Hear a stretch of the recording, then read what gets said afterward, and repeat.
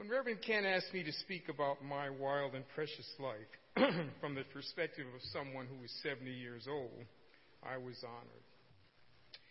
The only problem is I don't think of myself as 70. I realize my body's 70, but inside my mind, I'm still 25.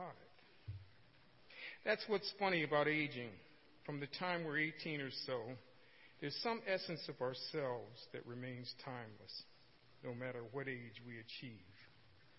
So when I consider the question, how will I live my wild and precious life? The fact is, actuarially, I've already lived most of it. Like an old archbishop from the TV show Blue Bloods said, considering his mortality, I'm rounding third and headed for home.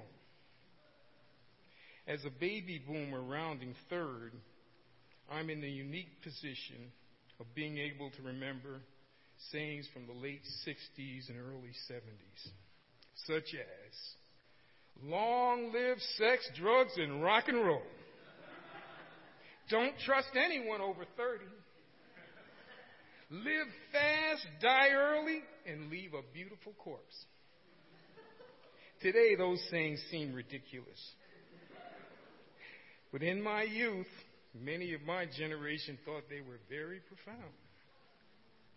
Those who used drugs and survived that period used to joke that if you remembered the late 60s and early 70s, you weren't really there.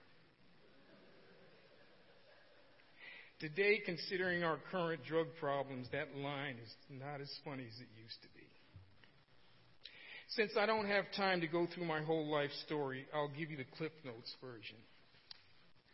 I was born on November 26, 1946 in New Rochelle, New York. I grew up in Norwalk, Connecticut, a small city located on Long Island Sound. I was married at age 20 and was blessed with 2 lovely children. 5 years later, I was divorced. For 19 years, I was a bachelor father. That was the wild phase of my life. In August of 1992, I was married to my wife, Sandy. Prior to getting married, neither Sandy nor I wanted another divorce. So we both approached the subject of matrimony very gingerly.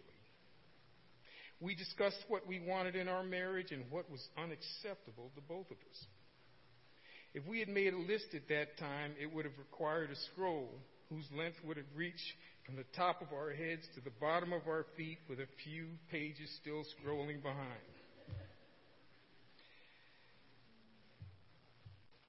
But after many discussions, we both agreed the only way to move forward was to just have faith in the love that we had for each other. As of today, Sandy and I have been married for 25 years. We have 3 children, Rena, Ken Jr., and Charlie, and 4 grandchildren, Adia, Jay, Piper, and AJ. We are both very blessed. Regarding the wild part of my precious life, well, that's long since passed. Today, my partying consists of being home by 9 p.m., having a great dessert from the fridge, and maybe a bowl of popcorn. Heavy drinking and imbibing in mind-altering substance holds no attraction for me. Having reached 70, I have a vested interest in maintaining whatever brain cells I have left. I wish I could say that during my wild and precious life everything worked out as planned, but instead life has taken me on a path I never could have imagined. I've had many ups and downs. I've laughed, cried, lost loved ones, survived cancer, changed careers at age 56, and traveled to countries I thought I'd never see in my lifetime. I've been broke, mentally distressed, overly confident, full of self-doubt, disappointed, arrogant, and humble. But I'm still here. When I reflect on the precious parts of my life, I've learned the things I thought were important in my youth were not important at all.